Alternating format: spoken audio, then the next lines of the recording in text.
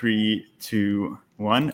Perfect. And we are live. Bismillah ar-Rahman ar-Rahim. Assalamu alaikum, guys. Welcome to the Umarpreneur Live podcast, where I interview Muslim entrepreneurs at the top of their game.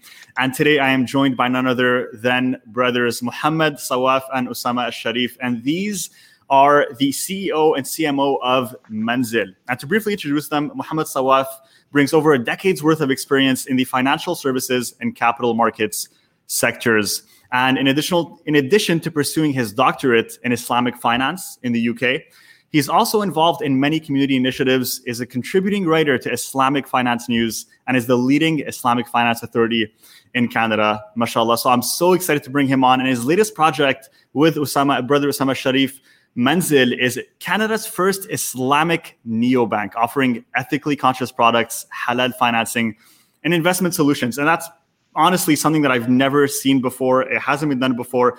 And I'm so excited to bring you guys on to have everyone learn about your story and what you guys do. So assalamu alaikum, guys. Welcome to this podcast. So happy to have you.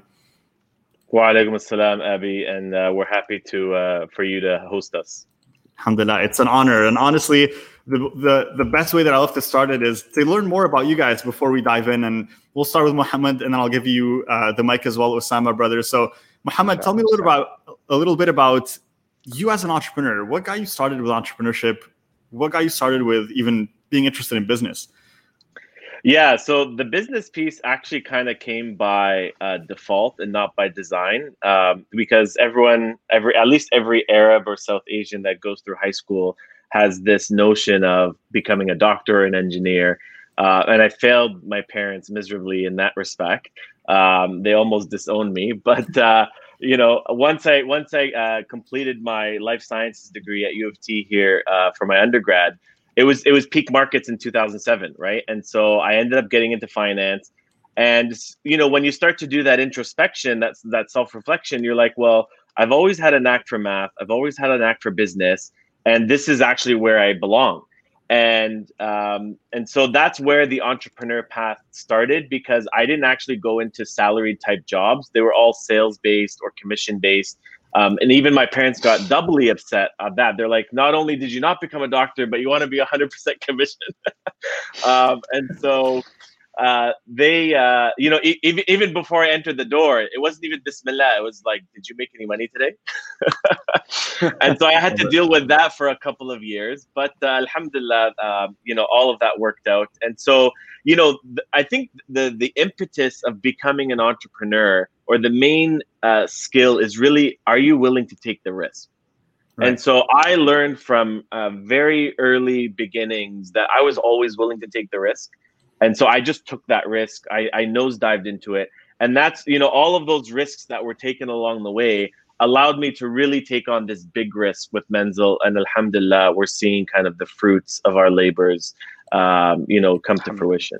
Alhamdulillah, mashallah. That's amazing, brother. And brother Usama, how did you end up stumbling on entrepreneurship? Did you always know you wanted to be an entrepreneur and start a business like this? No, definitely. I mean, I studied engineering. So you were the good ones. You satisfied your parents. Yeah, we all went through that. Are you going to become a doctor, an engineer, a lawyer? Pick one, right? Situation. But I studied electrical engineering, and I went to work for Boeing. I actually grew up in California, and was working for Boeing Satellite Systems at the time. And you can imagine 9/11 happened, actually. Wow. Back then. So, you put yourself in my shoes. I'm a guy named Osama, that's working for Boeing, and 9/11 takes place. So it was quite the experience then. And I remember walking into my cubicle and finding my name cut in half. I mean, most people are oblivious at that point about Islam. It's understandable that they're a bit, reactive and scared at that point. But that made me just consider things. I wanted to take some time off, and I did. I took some time and I traveled. My boss was very happy to give me all the time off that I wanted after that incident at work. But it was some time for some self-reflection, and I slowly found myself more on the marketing side of things at first. And then slowly found that I, have a knack for generally everything entrepreneurial. But Muhammad actually reached out to me. I mean, I'm very blessed that he did. At one point, I think our wives went to the same school. I think university or even possibly before that. And she knew about me through my wife, and she might have mentioned something to Muhammad, and he reached out. I think it was Starbucks, our first meeting about Menzil. Yeah. And he's like, hey, you know, I need a marketing guy. So I said, let's do this. So yeah, that's the gist of it, alhamdulillah.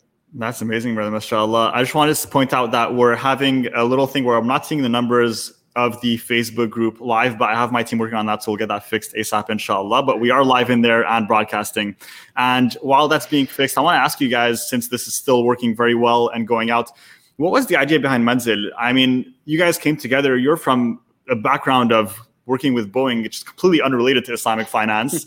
So how did the idea for Menzil even come about? And what is the vision that started this project? I'll let Muhammad take that one. Go for it. Yeah, no, absolutely. I think so. It obviously stemmed from my experience in kind of the conventional banking system, and that's how I differentiate between Islamic banking and the opposite of that, conventional banking. And as an entrepreneur in retail banking, in wealth management advisory, I thought that the easiest path to, attract a clientele was, go with people who, have similar language, similar, culture, similar religion, similar background, bring the commonalities together and then talk about finances. And very early on, it became very apparent that I had nothing to offer them. And that was really the most upsetting piece, is I had nothing to offer to them. And I, would go to the banks and the executives and talk to them about like, hey, there's a whole subset of people here in Canada that can't do what we want them to do because of their religious beliefs, because they can't enter into transactions that pay or receive interest, and that are not structured in a proper way. And then they all said, oh, like, we've looked into this. We think there's an opportunity, but like, why are we going to spend all this money just to attract such a small market? Yeah. In my eyes, I'm thinking 1.6 million is like huge, right? But in their eyes, they're looking at, 3% of the population. So it's so small, right? And so, I continued on that path and was that drummer boy, just continually drumming, beating that drum. And then really what started to happen was when I decided that, I need to go back to school and I need to just basically take my education to the next level. Because don't forget, I had a life sciences degree. I didn't have that corporate finance foundation. So I went to Rotman to do my MBA. And that's actually where I hooked up with Professor Walid Hijazi, who's a well-known economics professor here in Canada. And he was actually teaching the only Islamic finance course at the graduate level across the country. So I immediately went to him. I'm like, listen, man, like, I'm so thrilled you're doing this. I have so much experience. He's like, okay, why don't you become my TA? And alhamdulillah, like, we taught that course, together as co-lecturers for 5 years. I became kind of the full-time TA on that. And I learned so much. And that's really where I learned not only how to structure Islamic financial products, but how do we actually localize them? And that's the biggest missing piece, right? Is, I can tell you what a murabaha is, I can tell you what an ijara is or a musharaka, but how does that actually apply in the Canadian context under the regulatory frameworks, the Bank Act of Canada, the Interest Act of Canada, the Mortgage Act of Canada? These are all the things that need to be solved for. And so the MBA then led me to an MSc in corporate governance and finance, and then, of course, led me into my doctorate in Islamic finance, which you alluded to earlier, Abby. But in 2017, I basically said, I got to leave this corporate world, right? Like, I was just being super restrictive. I wasn't getting anywhere with, this side project of me at least trying to establish an Islamic finance department, or even just a product to put into the marketplace to just basically say, hey, let's start to do this thing. And so I then got into another fintech that I wasn't the founder of, but that's where all my world started to converge. And, the piece on like being able to attract people through a digital marketplace, my background and academically and professionally in finance and Islamic finance.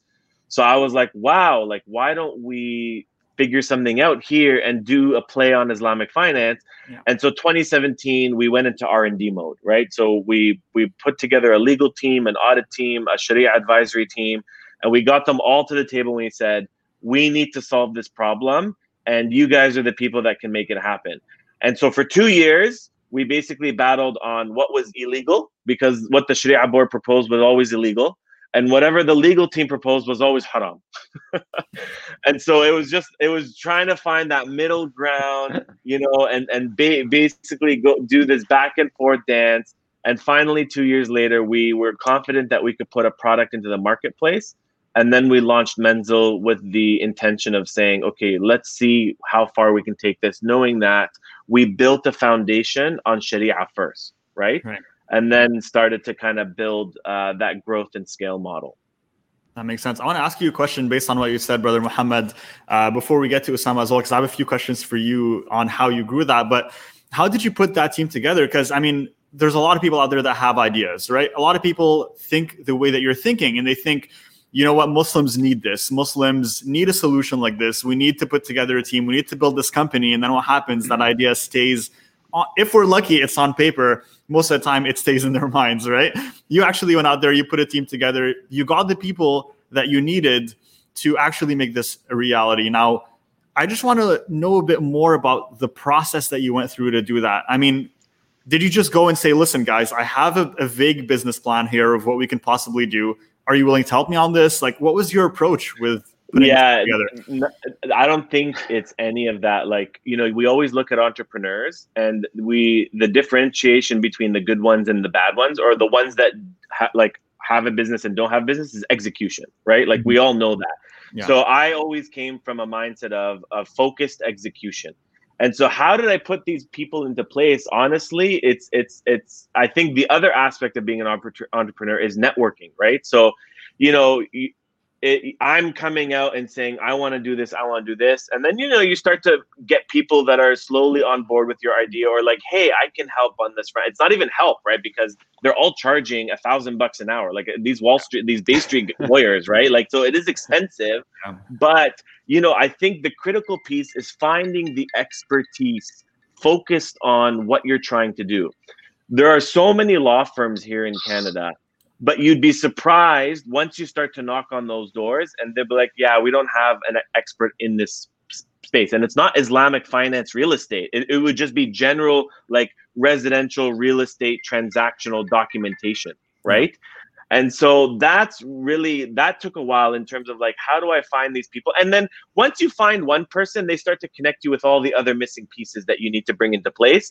And then on the Sharia side, there are so-called individuals here that understand this space. A lot of the networking is involved internationally, because like Canada is not an Islamic finance economy or environment. And so, alhamdulillah, by the grace of Allah, like, we just got lucky by being introduced to the right people and then being able to put them on. I'm not saying that it happened right away, but like, imagine, like, I look at this as like a lifelong journey, like ever since I graduated from my BSc in 2007. So I look at all of these as all the pieces being put into place in order to set me up to make this happen. And that's sometimes we as entrepreneurs don't want to agree with, right? That, the timing is not right, that you don't have all of the right pieces in place to make this thing happen and move it to the next level, because there's so many failed attempts that happen along the way. And I can't tell you how many times I wanted to give up. But imagine going through 2 years between lawyers and Sharia advisors, and you have no product, and they're telling you that this can't happen, or this is not within the confines of the current law unless you change law, and you're paying for it. Like, you're paying for advice and you're paying for research, and with no results, right? Wow, mashallah. But I think all that being said, though, I think CEO or anybody leading a company has to have a knack for just finding the right people. Right? You just know sometimes. That's right? You sit with the right people, you're like, I've got to have this person on team. We see these with a lot of the top-notch CEOs and leaders in general, where they spend a lot of their time, not just hiring the right people, but putting the right people in the right seat, so to speak. Like we read in Jim Collins, a great book, Good to Great by his. And then half of that book is about pretty much, right, eyeing out the right people, seeking them and bringing them. But there's also the barakah aspect. Let's not forget that. Because at the end of the day, I mean, the fact that we sat down and we got together, there's a lot of barakah when the project itself, the essence of the project, there's a lot of khair in it, right? There's a lot of there's this hereafter aspect of it, right? Where it's not just about this world. Ultimately, we're trying to eradicate riba from the face of this earth, starting with Canada. So there's a lot of tawfiq from Allah subhanahu wa ta'ala to sort of at least, put the right people there in front of you to begin with. Alhamdulillah. So I think that's important to note. Alhamdulillah, definitely. And you mentioned a really important point, and I'm going to touch upon both of what you guys said with Muhammad, with number one, the determination, and really the drive to never give up is, I think, what resonates from the story that you shared with me, because with a lot of entrepreneurs that we speak to, we coach a lot of entrepreneurs as well with Umarpreneur, and I think the biggest differentiator between those who succeed and those who fail is really that drive to never give up, because you will face challenges. You will face a lot of temporary failures or learning lessons, as I like to call them. And the difference between success and really failure is, did you stop once you met that challenge? Did you stop once you faced a roadblock? The people who didn't stop, eventually they find success. The ones who do, then it's only when you give up that it becomes failure. But if you don't give up and you keep going, then it's just a temporary defeat or a learning lesson. So I just want to highlight that. And it's really inspirational. It just goes to show the attitude required to make something like that happen. That's an amazing point. And I think if you think of the story of Nuh alayhi salam, right? 950 years. Now that's commitment. You want commitment? That's commitment. So I think the Quran time and time again teaches that point, not to give up and to keep at it, because ultimately you're doing it, it's not about you. Yeah. It is, in a sense, at least, you have your interest in mind, no doubt, but there is that selfless aspect where, you're providing something true for the community that they really want to be a part of and have been waiting for. Yeah, 100%. And I just wanted to add to that on the aspect that you were talking about, just that dedication or determination. The challenges get harder and harder as the years go by, right? And you only realize that once you look back, because you're like, oh, at the time, at every single point for every challenge, they're like insurmountable. Like you're like, how am I going to overcome this? But you look back and you're like, man, that was an easy one, right? Like that was a 1 foot wall. What I'm facing right now is like a 10-foot wall, and I have to have like a 60-inch vertical in order to jump over it, right? But I think if you keep and I think that's what happens, and Allah subhanahu wa ta'ala tests us based on our strengths, right? He's not going to give you a test that you can't overcome. And I think if you keep that in perspective, even with the challenges on the day-to-day life or business life, I look at those challenges as softly like grooming me over time to be able to withstand the bigger challenges that are coming my way. It's like, you're getting a scratch and then more scratches, and then the cut gets deeper and deeper and deeper. But you know what? At the end of the day, the healing process might take a lot longer, but the outcome is you're going to heal, right? Mm-hmm. So we have to keep that in mind. Definitely. And I think to kind of build up on that as well is that as an entrepreneur, and I always tell that to my students, and it's not that the problems become easier, it's that you just become better at dealing with them, right? And as you grow, you realize like something that might have really cut deep in your first year of business, now you realize this is like barely a scratch, and I can deal with this easily. And I think that comes with experience and with actually going through that process. The other thing I want to add, on that piece about focus, right? Focus is a very key piece, and people don't understand what focus is. I'll tell you what focus is. When I started with this idea, and like we were just, in R&D mode, there were so many people trying to give me advice. Muhammad, do this. Muhammad, do that. Oh, this has been tried already. You know how many Emiratis and how many Saudi princes have tried to get a bank license from Canada and build a bank. I'm not here to build a bank today, right? That's the goal. But I'm not going to go spend hundreds of thousands of dollars, if not millions of dollars, what these guys spent in lawyers and legal fees, so that OSFI can determine what I can and cannot do.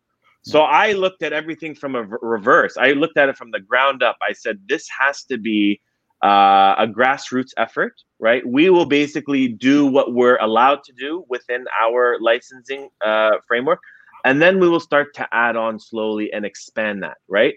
Everyone else wanted to go big right from the beginning, and that just takes time. And at the end of the day, if you're not going to get any type of result in 2 years or 3 years, even a year, you're going to give up, right? So you want to have something that's encouraging you along the way, and it's all those small wins. And if I listened to everybody and I didn't have my own intuition, my own instinct, and I stayed the course that I needed to stay, Menzel would not be where it is today with respect to kind of, let's say, its progress, its growth, and all of these other things that we see, right? It would have been much slower. I could have been deferred or detracted. And you, as an entrepreneur at the top, have to accept the positive and the negative. You have to be willing to accept, right? Because you're the one making those decisions, right? I tell my team all the time, at the end of the day, if we're making a decision and anything goes awry, it's my bad. Like, I will take full responsibility for it. And if we succeed, that means that the whole team has succeeded on that initiative, right?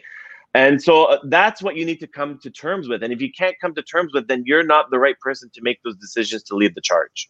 Yeah, 100%. Yeah. Taking responsibility is so huge. Yeah, please, Osama. I think also a big credit goes to the family in terms of support. I think, having them on board and their support goes a long way, right? Because those sleepless nights and hours and countless hours of work, and there are no hours in entrepreneurship. You're working day in and day out. So, their patience also. So making an effort to get their buy-in and explain to them the vision and the mission behind this. And what it means both, for us, what wakes us up in the morning is that, we're making an effort to remove the curse of the Prophet ﷺ, to remove the war from Allah subhanahu wa ta'ala. Riba is a very serious thing. And, when you have that end goal in perspective, every day, that's kind of like the motivating factor. That's the push. So having that family support and including them, I think, is key. And they've been, mashallah, amazingly patient and supportive. So I think that it's very important to give them credit for that. So whether you're married or not, any sort of support system that you have to get their buy-in, I think that's key as well. Definitely 100%. And I think the support system is what will allow you to keep going, as you mentioned, because when you don't have that, it's kind of like everything's on your shoulders. But with a team, with the right family, with the right support, that's when you can, change the world and make an impact larger than you ever thought possible, mashallah. And hopefully that's what you guys are on your way to doing. And you've already started so well, mashallah, with Menzel. And I want to ask you, because this project, right now you're on your second round of funding, mashallah. And I looked at the funding round, and you've already surpassed the goal of what you were shooting for, from what I've seen. So mabruk to that. That's an amazing milestone, mashallah. What was it like getting your first funding round? When you first had to get your initial investment to start this project? I'm guessing, did it go as well as the second? What happened there? You know what? I tell people, I look back and I'm like, man, that first round was easy, as hard as it was, right? Like, because it's not a problem, but what happens is every single funding round, the expectations are higher and higher, right? Mm-hmm. Imagine like my first funding round, I'm coming to an investor. I'm like, I have this idea. I think I can make it happen. I have, these types of degrees. I have this experience. And then you're just like, okay, we think Mohammed can do it, right? Yeah. Now it's like, well, what have you done since then? Mm-hmm. Right? Like, okay, you got this money. What did you do with it? Right? Did you deploy it effectively?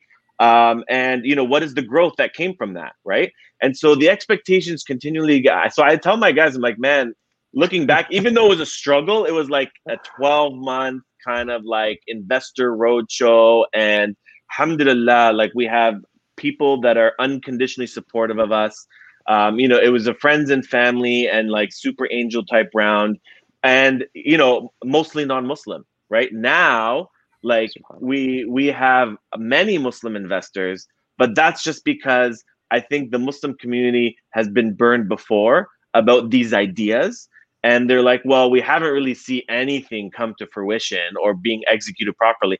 And so that it was very strategic to go after the Muslim community in this round versus the first round, because we needed to prove to them that this is a real thing And we're a business that is has revenue. We have products in the marketplace. People are in homes using the Menzel mortgage product. So it became very strategic. And so alhamdulillah, this round is not finished in the sense of what our overall target is. It is above target in terms of our crowdfunding campaign, which is awesome, because when you're in a B2C business or business to consumer type model, these consumers become your advocates. They become your ambassadors. They open up accounts with you. They start to use all of your products. And 1 becomes 2, 2 becomes 4, 4 becomes 8, and you have that exponential growth factor that starts to kick in. And we've definitely seen that over the last 9 months, especially under this realm of a pandemic. It's been absolutely phenomenal, like when you think about it. And to add to that, Mohammed, I think you brought a very important point, which is the non-Muslim support. I think I'm here as the marketing piece, but ultimately all the credit really goes to the co-founders. So one of the main co-founders and our COO is Sam Holoco, who's a non-Muslim, who's the person that pretty much pushed Mohammed, said, "You've got to do this. You've got to go for this." Maybe you could share a little about that, Mohammed. Yeah, like we were both we were friends at the other fintech that we came from. And, we were just always brainstorming ideas, and he never knew anything about Islamic finance. So I just shared it with him, and he's like, "Okay, well, you're telling me that there's this huge market that's untapped. It's niche. Why hasn't anybody done it?" And, me coming from finance, I'm like, well, we need so much money to build a bank and do all these things. How am I going to get that? And he's like, "No, why don't we just put up a website? I can put up like some simple waitlist form." And he actually started working on it before I even knew about it. He would just bring me in. He'd be like, "Oh, Mohammed, I want to show you something." And I'm like, "What is this?" And I was like, "It's a website with a form." And we would go to RIS, which is Reviving the Islamic Spirit Conference. And it was just let's just bring awareness to what we're trying to do. We didn't have any products in the market. We're just we're going to do this. Is this something you're interested in? And it was a lot of market research and just gathering that feedback. And that feedback was very critical because, product market fit, a lot of people said, okay, Mohammed, there's founder market fit, right? He's the right founder for this market based on background and all that stuff. But how do you get product market fit? And that's where Sam's, experience came into play. And the two of us really, it was kind of a yin and yang situation, right? We played off each other's strengths and weaknesses. And, it happened to be so fortuitous that this ended up being what it was. And again, it goes back to the team, right? I think on every element, it's been a blessing. Even our CFO, Mustafa Al-Kalza, an amazing individual whose background, his father, Allah's blessing upon him, he passed away. He frequently talks about how it was his dream to kind of solve this piece.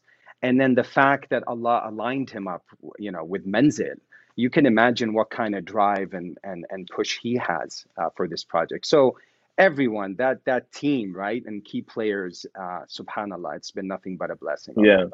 Yeah. And how I reached out to Osama, actually Mustafa reached out to me, right? He was like, let's talk. And he was just like, I want to help any way I can, whatever, doesn't matter. The team has made so many sacrifices, mashallah. I am so blessed to have this team. We all have our own personal struggles, our own financial struggles, but when you keep the eye on the prize, right, about the effect and the impact that this makes on Canadian society to start with, and inshallah on a global scale, you start to forget about all that, right? Because I tell people, I say, listen, there's 1.6 million Muslims in Canada, growing to 3.2, doubling over the next 10 years, which not only makes us the fastest growing demographic in Canada, but the second largest religious base after Catholicism. And yet we have the lowest participation rates of homeownership and the lowest participation rates of capital markets. And it's not because of our balance sheets. You look at statistically, we have nationally, on average, 6-figure household incomes, double the national average when it comes to education, post-secondary education. So you're okay, there's a bunch of professionals. There's a bunch of, well-educated individuals with good incomes. Why don't they have the wealth that these other people have? and it's because there's been a lack of products. And so what we're trying to do is enable that wealth, right? Like I tell people, it took 30 years for halal food industry in Canada to get to where it is today. MashaAllah, it's mainstream. You probably go into restaurants and they don't even advertise halal, but they're buying halal meat, right? And everybody just knows what it is. And I was born here, right? I used to travel with my dad 20, 30 kilometers at the time, which was like a road trip, to go to that one halal butcher to get it. Imagine if Islamic finance was available then. Where would the community's wealth be today? And imagine the zakat, like zakat al-mal, that could come from that to better society overall in Canada, right? That's the piece, right, that we keep forgetting is the sustainability effect, right? The impact on the needy, the poor, the destitute, the orphan. These are all things that can be created by having a participatory financial services industry. Yeah. And I think you're talking about second and third order consequences, Mohammed, which is something that a lot of entrepreneurs don't think about, and it should fall into every aspect of your decision making.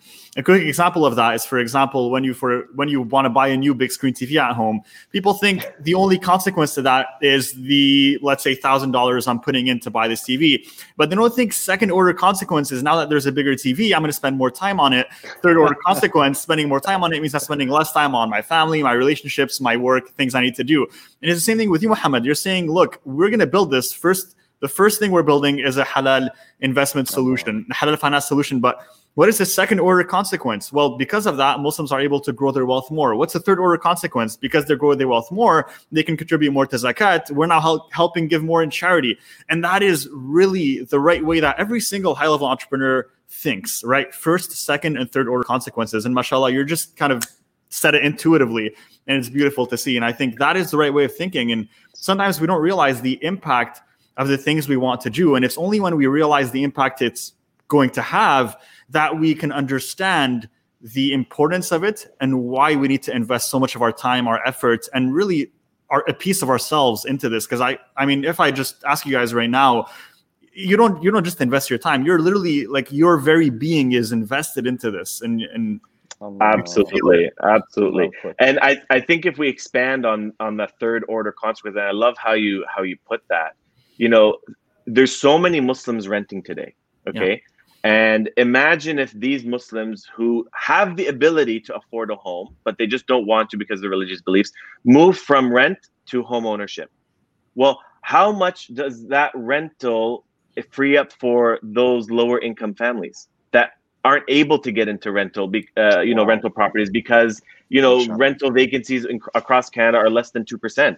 So think about just the general societal impact that has from enabling, right? So what are we doing is financial inclusion, accessibility through our digital platform, but enabling, right, these individuals to, move up kind of that wealth ladder, but be able to provide for those below them, right? And opening up that access even more, right? From a social housing perspective, or even from just a low income housing perspective. And then you think about kind of the other industries that are being created or impacted vis-a-vis this initiative. So we're affecting legal, right? Like we've created, experts in the field of legal under Islamic finance that never had this expertise before. Audit and accounting and consulting, academia, right? So now it has this tertiary effect across industries, right? Because if you go to the UK right now, I can easily go get an Islamic bank license, and there are law firms and consulting firms and audit firms that know exactly what to do to set me up. We don't have that yet in Canada, right? And so why not create a parallel industry, right, parallel to conventional banking, where it's ethical, participatory, based on the principles of Islam, and you can create GDP from this. You can create jobs. There's so many people that just want to align their careers with something that is halal, and because Menzel isn't 1,000 or 10,000 employee company yet, we're not able to fulfill that, right?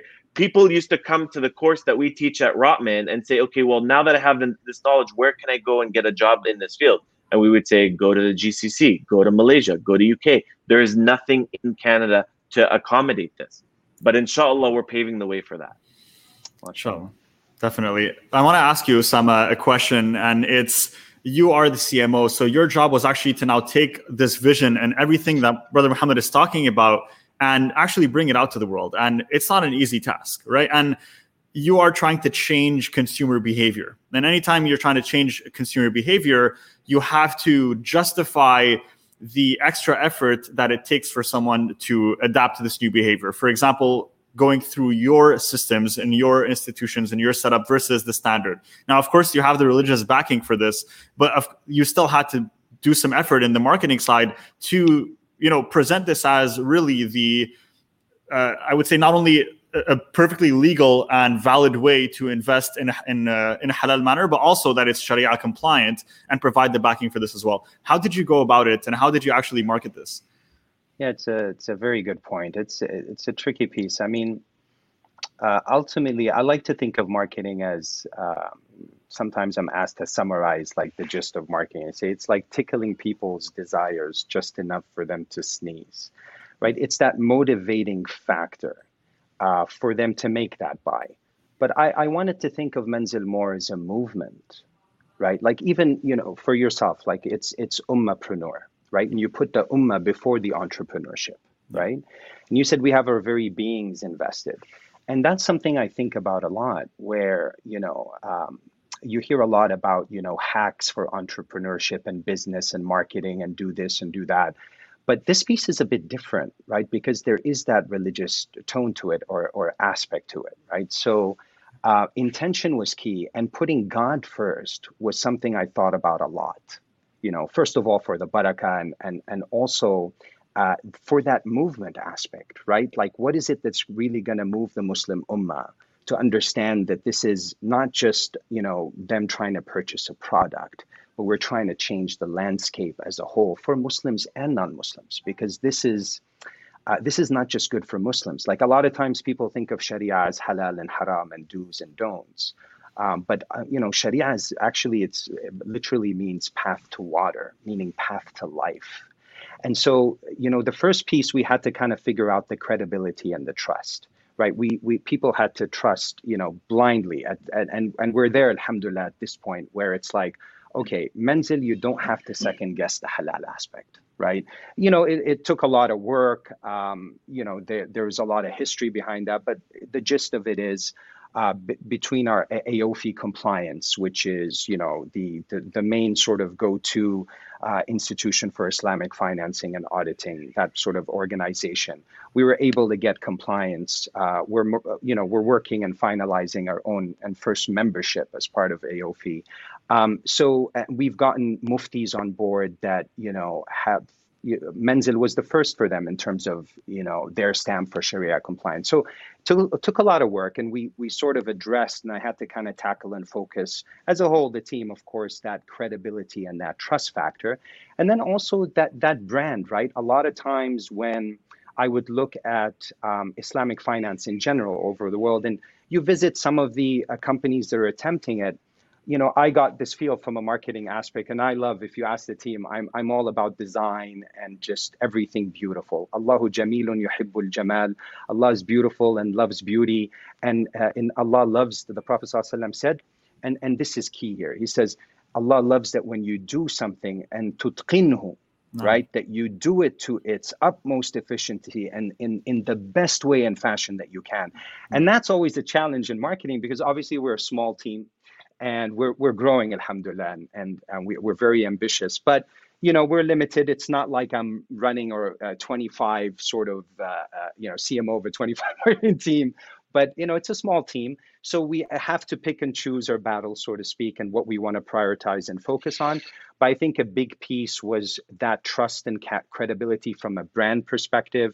And we're actually even going through yet another facelift and rebrand that we're planning to launch, inshallah, early 2021. We're excited about it, and we've hinted towards it, but it's also addressing that trust and credibility piece, because eventually we want to be that end-to-end Islamic bank, right? So from a consumer behavior perspective, it's a learning process. We're constantly surveying. We're trying to understand what is it that, is really going to make the difference and get their buy-in. but we're also being very careful to be very genuine about it all, because I think that's key in marketing. There's this tone of marketing, right? Whenever you think sales or marketing, you think that they're trying to, get the best out of you, or trying to run a quick one by you, or you're being fooled somehow or another. But no, it doesn't have to be that way, right?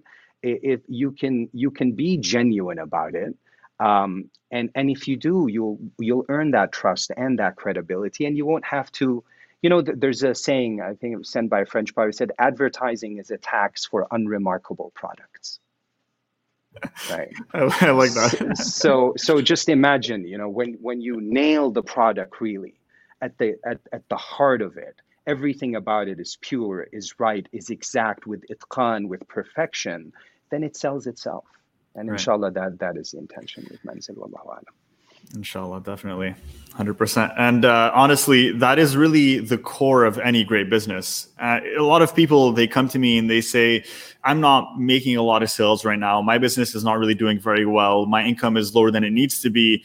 And to be honest, we could dance around this all day and look at their marketing and their funnels and their ads and all of that amazing stuff. But most of the time, it always boils down to, what is your core offer? And is it solving a problem, right, that your consumer needs, that your customer needs, right? And are you actually listening to what they need and getting their feedback and adjusting your offer based on that? You guys have been adding more and more to your offer since the inception of Manzil, right? In your latest, as we mentioned earlier, is car financing. You offer halal mortgages.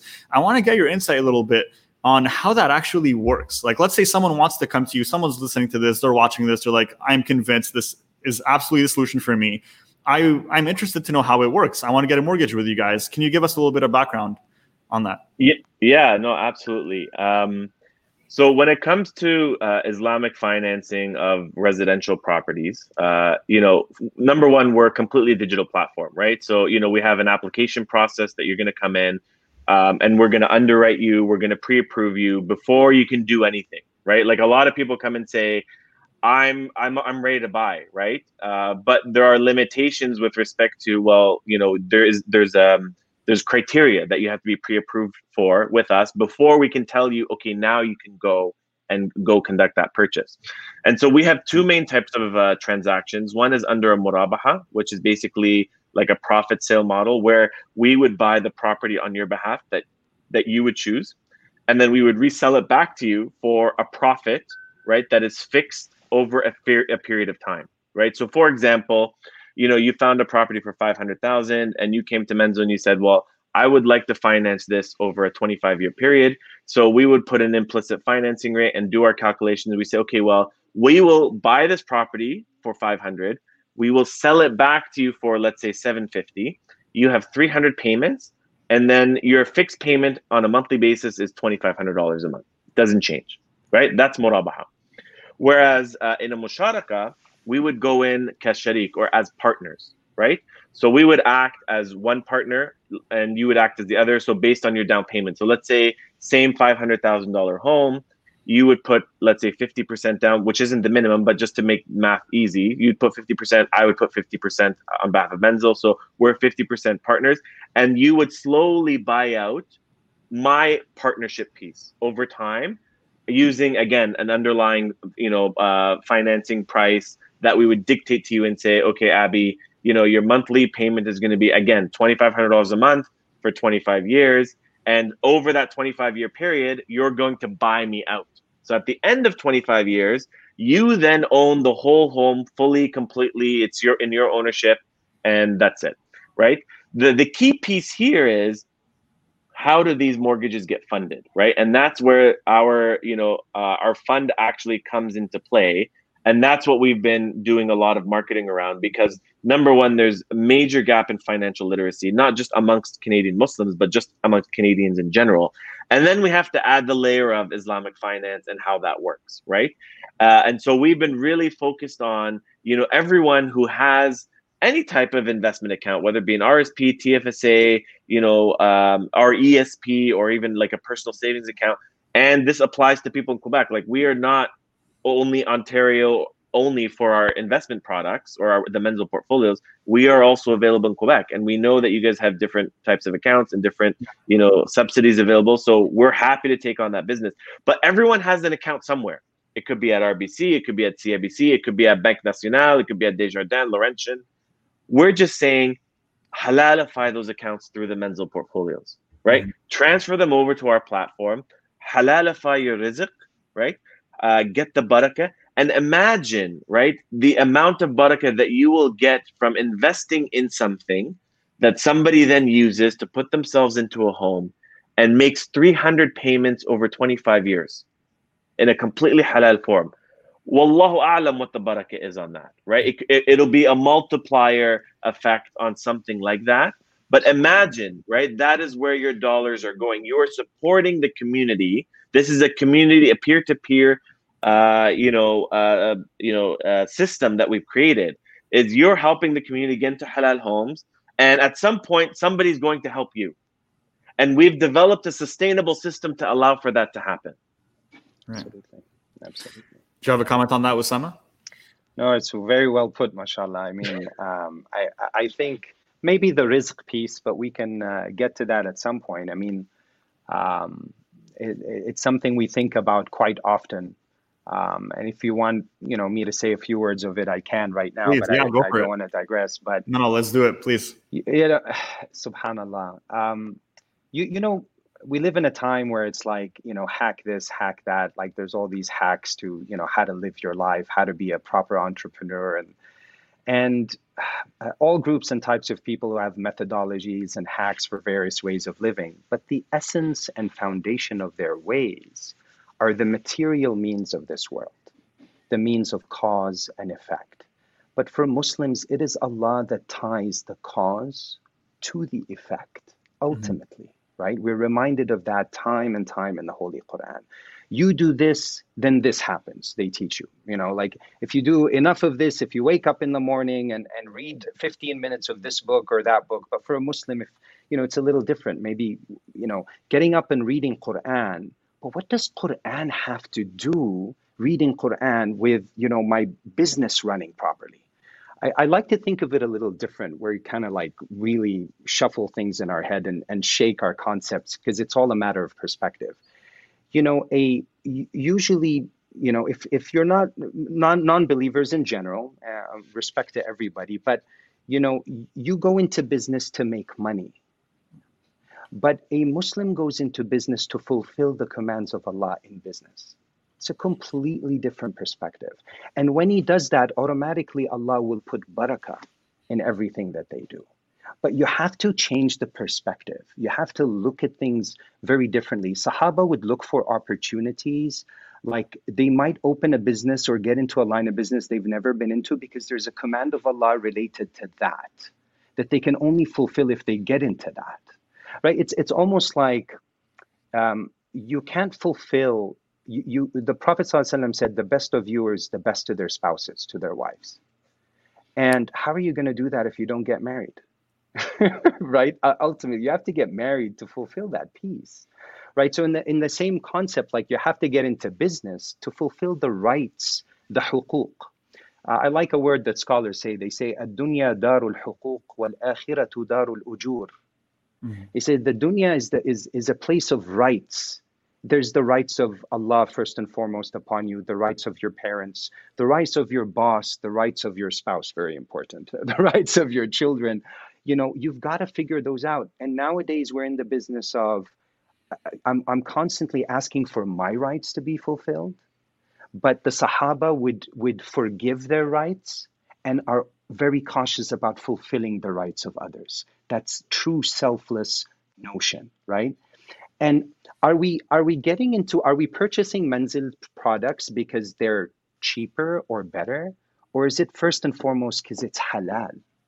Because it's pleasing to Allah subhanahu wa ta'ala, right? So that's another point. So rizq and how it sort of connects to all this, it's not how does rizq connect or relate to entrepreneurship. It's actually how does entrepreneurship relate to rizq. It's the other way around. Inna Allah, Allah says, Inna Allah huwa ar-razzaqu dhul quwwati al-mateen.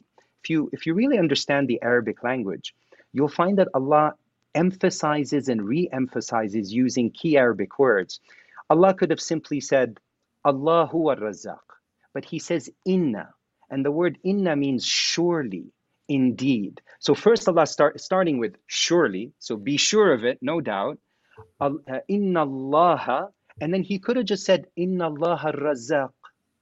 But again he says huwa to re-emphasize. Inna Allah huwa ar-Razzaq. Surely Allah, He is the Razzaq. And if you're doubting it, if you have any doubt how, Dhul Quwwatil Mateen, the all-powerful, the almighty. So we have to have first and foremost no doubt that it's all from Allah subhanahu wa ta'ala. But Allah says, Famshu fi manakibiha, right? That, take the means and go by. You have to take the means. We live in a world of cause and effect, right? But ultimately, Allah subhanahu wa ta'ala hid His qudra and His power behind the means to test us, to see, do we really think that rizq is coming from my 9-to-5 job? Or is it Allah subhanahu wa ta'ala that's doing it? Because Allah says, إِنَّا جَعَلْنَا مَا عَلَى الْأَرْضِ زِينَةً لَهَا لِنَبْلُوَهُم. We made this entire system, this zina, this play of cause and effect, as a test for what?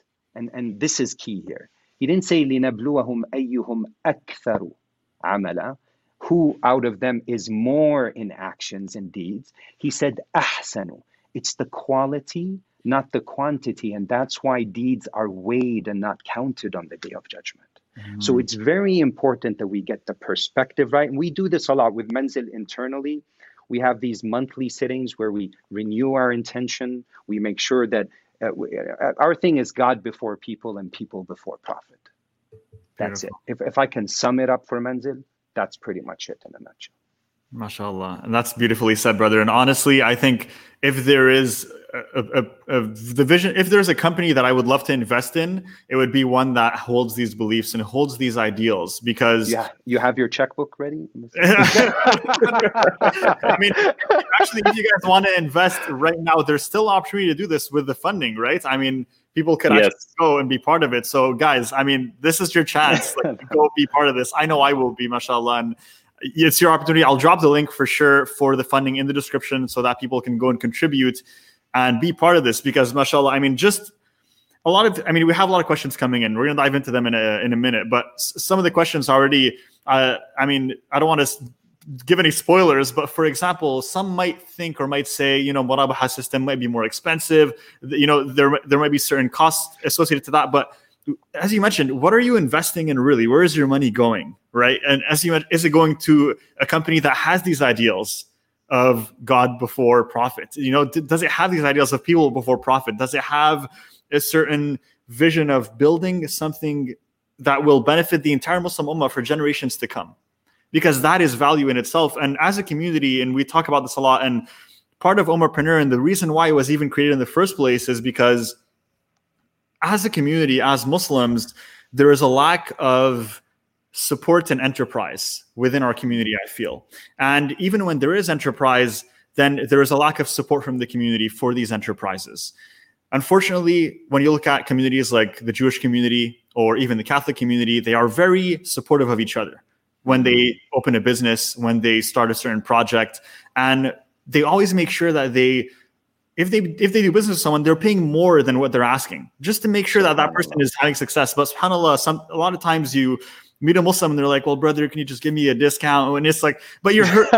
Muslim brother. Like, shouldn't you be giving more to help them grow their business? You know what I mean? Like, shouldn't you be looking actively for Muslim solutions and service providers to help you instead? And I think with our generation, mashallah, with you guys, what you're doing at Manzil, and with all these Muslim entrepreneurs that are now, leading the charge, I can see this change happening. I can see that now there is a need for this. And as you mentioned, Muhammad, earlier in the podcast, we're like 30 years late, but at least it's happening. And there's a need. And it won't take 30 years, inshallah, to get to where the food industry got to today, right? Hopefully it's a lot shorter. So we'll be able to accelerate that growth. 100%. And that's really the vision behind Umarpreneur, of creating Muslim business owners so that we can have these solutions within our communities, support each other, keep the wealth within the community and grow the community and even change the narrative. Because let me just say one thing. You, Muhammad, you're the CEO of Manzil, mashallah, and you are working with a non-Muslim, right? You're working with a non-Muslim co-founder. Now, what do you think is the impact to your co-founder when he works with you actively and with your team and witnesses day to day your values, how you go about doing your work, how dedicated you are to providing the solution? How is that going to change his view on Islam and Muslims? And when you interact with clients, when you interact with investors that are non-Muslim, how is that going to change their views? Right? And that is what it means to be an ummahpreneur. And you guys are very much a living testament to that. And even when I speak to my students and I tell them, when you create these solutions, these services, every client you serve, you are speaking for Islam. You are acting as a representative of the religion. And that is an opportunity for you to change the narrative one person at a time. So I just want to give a quick shout out to that, guys. Like, honestly, mashallah, your project is amazing. Barakallah feek. No, may Allah reward you. If I can say something about the non-Muslim piece, like first of all, we love Sam to death. Like, he's just an incredible guy, very funny, very down to earth. Like, I don't say this, and I know he's probably listening or will listen to this, but Allah is my witness. Like, he's an incredible human being. Now, that being said, I think ultimately, we're not out there to convert Sam, to Islam. No, for sure, of course. Yeah, I think what it is, first and foremost, as Muslims, we have to get our own selves in order. Yeah. Right. I mean, at the end of the day, you can preach all you want and share all you want. But when you look at Muslims, like you said, it's like, well, can I get a discount? Like, but is that what Rasulullah sallallahu alaihi wasallam, when he would trade, he would bargain. The scholar said, when he would come to buy something, he would bargain until the person might sweat in front of him. So bargaining was there. But when he would agree on the price without telling him, he would give him more than what they agreed upon. So it was that element of surprise. This was the akhlaq that was the balance of Rasulullah. There's nothing wrong with bargaining. There's nothing wrong with trying to get a good deal from Manzil. But we have to understand that it's a process. First of all, when you really compare the Murabaha product we have now, or even the Musharaka product, to what's out there, if you compare, and I'll let Muhammad maybe touch up a little bit more on that, but like he's taught us this, when you really are looking at apples to apples, because most of the times you're not comparing the same thing. Manzil's actually even a better financial deal. It's not just the fact that it's great, yeah, definitely halal. And that's first and foremost what your concern should be. And we need to realize that in the beginning, just like with halal food, it might have been more expensive, but then, when there was mass adoption, eventually now it's even cheaper than non-halal options. And sometimes you walk into restaurants that don't advertise the fact that they're selling halal food, but they are, because it's a better deal for them at the end of the day. And inshallah, we'll get there at some point. But that shouldn't be the driving factor for sure. And that a concept of supporting and being there and being the first to back the project and being part of that sadaqah jariyah. Right. Like just try to imagine that. Like, you were part of the reason that riba was eradicated. Like, do you understand what it means to remove the curse of Rasulullah? And we're not judging anyone. We're all full of mistakes and faults, and we all have our own struggles. We are by no means perfect. But this is the piece that we are genuinely trying to solve for the Muslim ummah, and even for non-Muslims. Because banks are in the business of maximizing profits and minimizing risk. Right? It's like Muhammad beautifully puts it, it's predatory, right? It's not participatory. Whereas, for Islamic finance is looking out for the best interest of the whole, right? The people first. So, but I'll let Muhammad share maybe a little bit more about that piece, but intention is key. We always have to put Allah before everything. We have to realize that Manzil is going through, a process. But inshallah, I'll let Muhammad maybe say a little bit more about that comparison piece and the fact that you're actually even getting a better deal when you're going with Manzil. Yeah, no, I think you hit the nail on the head, Osama, in the sense that, like, in Canada, mortgages revolve around a 5-year fixed close. Like 98% of mortgages in the conventional space are that. We don't have closed mortgages. What does that mean? It means you're not paying a penalty to prepay or get out of our contract, right? So that in and of itself saves you money, right? Because there's so many stories, especially during this pandemic, where people had to pay $15,000 or $20,000 just to get out of their mortgage, right? So when you add those costs, well, really, what is your rate at the end of the day? So we're coming up front and saying, based on the principles of Islam, there's no prepayment or any type of penalty whatsoever to get out of your contract. The other piece is, well, we can take a mortgage and fix your payment up to 25 years on a murabaha. Go to any bank today and say, what is your 25-year fixed rate? They say, we don't have it. Like, it's not available, right? You can go to the States, they have 25 and 30-year mortgages. But in Canada, that is not available. And in fact, our 25-year rate is actually cheaper than what the bank's 10-year rate is, right? That they're promoting. And the 10-year rate is like few and far between. Like, they don't even like to offer it because there's just not enough secondary, capital available for it. So there really is no product like what we've created. Like, even amongst the non-Muslims, we've had inquiries say, like, I'd love to get a 15-year fixed mortgage from you guys, or a 20-year fixed mortgage. Like, how can that be? And that's just the participatory piece. That is just the ethical piece. That is just the morale piece, right? So would anyone that wants more details on this program, please feel free to email us at salam@menzil.ca. Abby or Osama, you can just add, give them, because it's Salam with 2 A's. It's not SALAM. Yeah. Some people forget that, but yeah, we're more than happy to entertain these questions and ask them and give them the details that they need before they make a decision. Inshallah. Beautiful. I know, Brother Osama, that you have to go to another meeting. So I just wanted to quickly thank you for taking the time to actually sit with us today, to share with us your story, share with us the vision behind Menzil, and really the purpose that drives this project forward. And I think that is the most important thing to touch upon, because it really gives us an insight into the work that you guys are doing. And not only that, but the intention behind it. And I think that is what's most important. So thank you for that, Mohammed. We're going to keep Osama for a little bit longer because we have a few audience questions lined up, inshallah. But I just wanted to thank you, Mohammed. I know you got to go. So we really appreciate you coming on the podcast. Jazakallahu khairan, Abby, and to the Ummahpreneur audience, barakallahu fikam, and inshallah you may see barakah in this initiative, and appreciate everyone joining us today. Thank you. Jazakallahu khairan. Assalamu alaikum.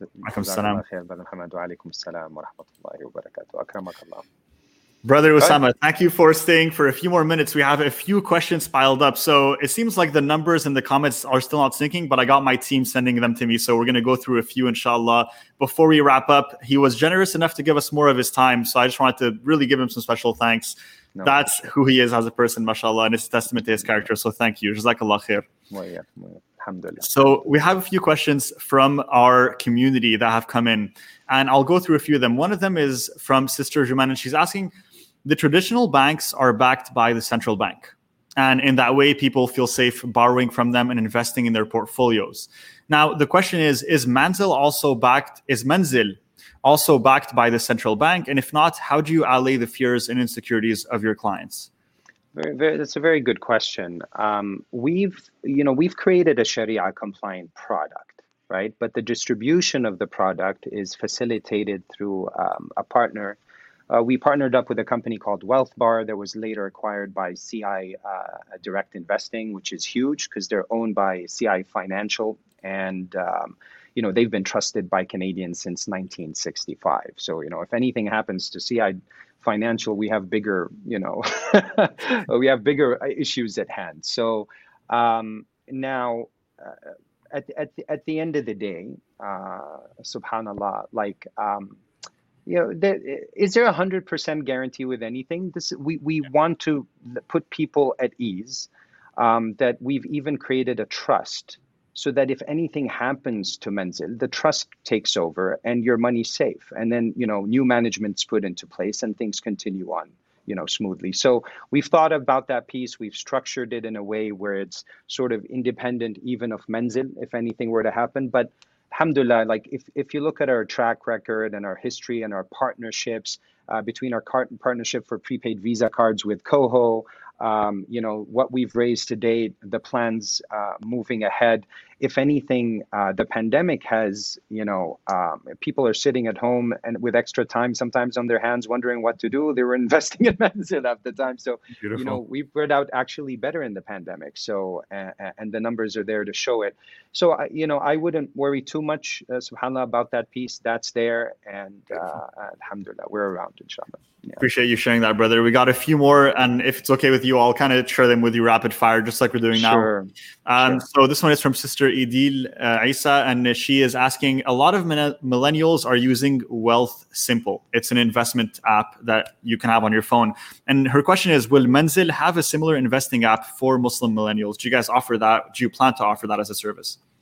Look, at the end of the day, imagine a world where you wake up in the morning, you open up an app, and you can not just invest in this, but like open up a halal checking account with a few pushes of a button. Nobody wants to stand in line or visit a bank these days.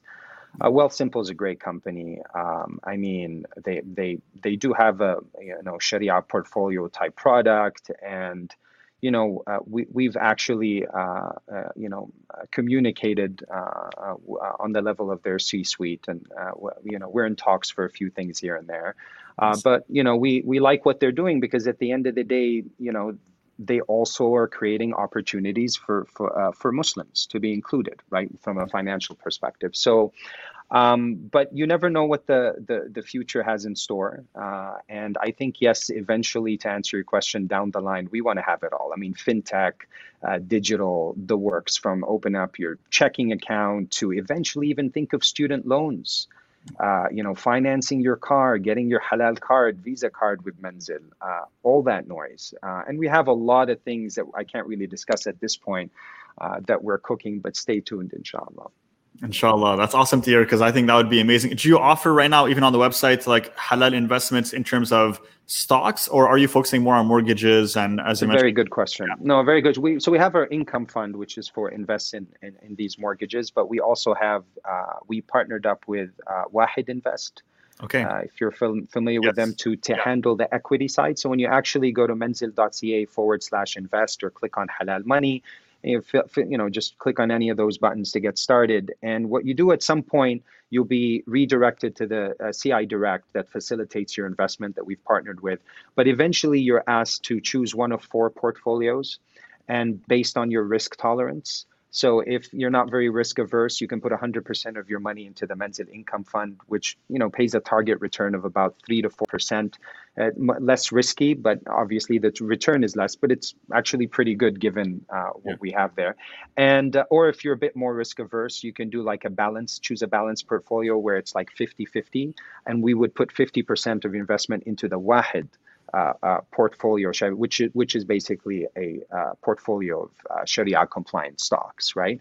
And they've done pretty well during the pandemic as well. So pretty much, if you've invested with Manzil in the last 8-9 months or so, you've seen a positive, alhamdulillah, you've seen a positive return so far. And so there is that side, there is the equity side, and there are more products, inshallah, that we're going. But say you have right now, and this is out there, let's say you have an existing RRSP, an existing RESP, right? Transfer that over to Manzil. It's a no-brainer, right? Like now, because people ask, is our RESPs halal? It's the wrong question. RESP in and of itself, there's nothing wrong with it. It's what your money's being invested in when it's put in RESP that's the issue. So with Manzil, it's being invested in a halal way. So if you have an existing RESP, RSP, support the movement in that way. Transfer those investments over the Manzil. You can easily do that. CI Direct takes care of all the work. All you have to do is upload a statement for whatever registered account you have, and they'll handle it. So yeah, we handle financing. We also handle investments. Yeah. That's amazing, mashallah. That's really, really nice to hear. I definitely need to transfer everything over, because I didn't even know that was an option. So that's amazing, mashallah. Yeah.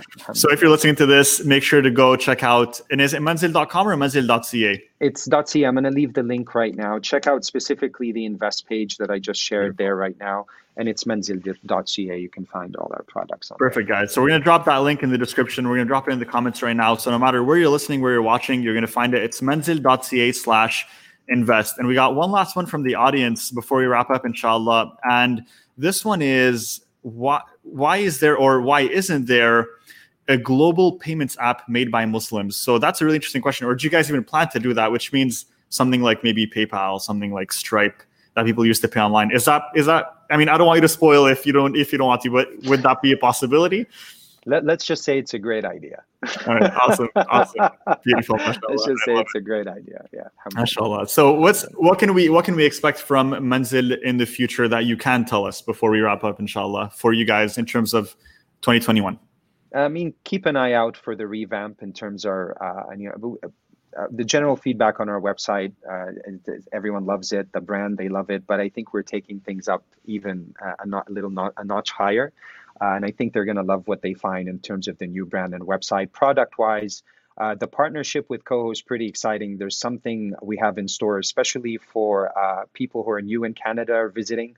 I can't share that just yet, but in terms of the prepaid Visa card and what we have in store for that, I think just overall, right now, there's the car financing piece. It's still on waitlist mode, but we're working to launch that. There's many products coming, alhamdulillah, things we have lined up on the investment side. On the financing side, there's the Musharaka piece. If you have an existing home that you want to sort of switch over to Manzil, you can do that now because you couldn't previously do that with Murabaha. So there's those two, Musharaka or Murabaha on the home financing side. There's the Halal prepaid Visa cards with Coho. There's something we're cooking on the car financing side.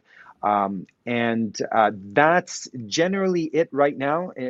On the investment side, there's the income fund and all the registered and everything pretty much on the stock or equity side of things. But just in the future, to be honest, we want a full-rounded all-in-all solution. We want a one-stop shop for Islamic finance. Think of it that way. That is the long-term, inshallah, plan. Make a lot of dua for us. We need it. We can't do it without your support. If you want to support Manzil, visit manzil.ca/invest and transfer those registered accounts, invest whatever it is that you can afford to invest. If you can't invest, the least you could do is spread the word, inshallah, and make dua for us. Inshallah, definitely. Brother, thank you so much for coming on. I was just going to ask you, where should people go, but you just shared it, so that's amazing, mashallah. We're going to drop all that. Marketing. That's it. You already knew what you needed to do, so that's perfect, mashallah. But really, truly, jazakallah khair. Thank you for your time. Honestly, there's nothing more precious that anyone could give you that is more precious than their time. And you've just took some of your time, your valuable, a piece of your life and shared it with us today, shared your knowledge, your wisdom, your expertise. So I just want to truly thank you from the bottom of my heart for doing this. Jazakallah khair. And maybe a saying that comes to mind about time, and it's great advice from an entrepreneurship perspective in general that I've heard time and time. Al-waqtu kasayf in lam taqta'hu qata'ak. Right? Time is like a sword. If you don't cut it, it cuts you. You have to get that time management in place. First and foremost, for the sake of Allah, every minute counts. Make it count. Have that intention first and foremost for Allah in everything that you do. I want to thank Ummahpreneur. Thank you. You've been a wonderful host, mashallah, full of energy, bright energy, and you've made it very easy for us. Forgive us if there are any shortcomings on our end. Please, we ask you for your continuous du'as, and we look forward to watching this and sharing it with our viewers as well, and spreading the word for Ummahpreneur. Jazakallah. And we'll be sure to send you some halal Manzil socks, inshallah. Please do sock. I promise I will take a photo and brand it and make sure that everyone sees them, inshallah. Thank you so much, brother. It was an absolute pleasure. Thank you guys for watching. Jazakallah khair. Make sure if you're listening to this, watching on YouTube, on Spotify, any of these platforms, to subscribe, rate the podcast, and follow us for the next episode. And don't forget to follow Get Manzil on Instagram. That's Get Manzil on Instagram. Manzil. Yeah, beautiful. Get Manzil on Instagram, guys. Make sure to follow. We'll drop the link in the comments, inshallah. Take care. Assalamu alaikum. Jazakumullah khair. Wa alaikum assalam wa rahmatullah.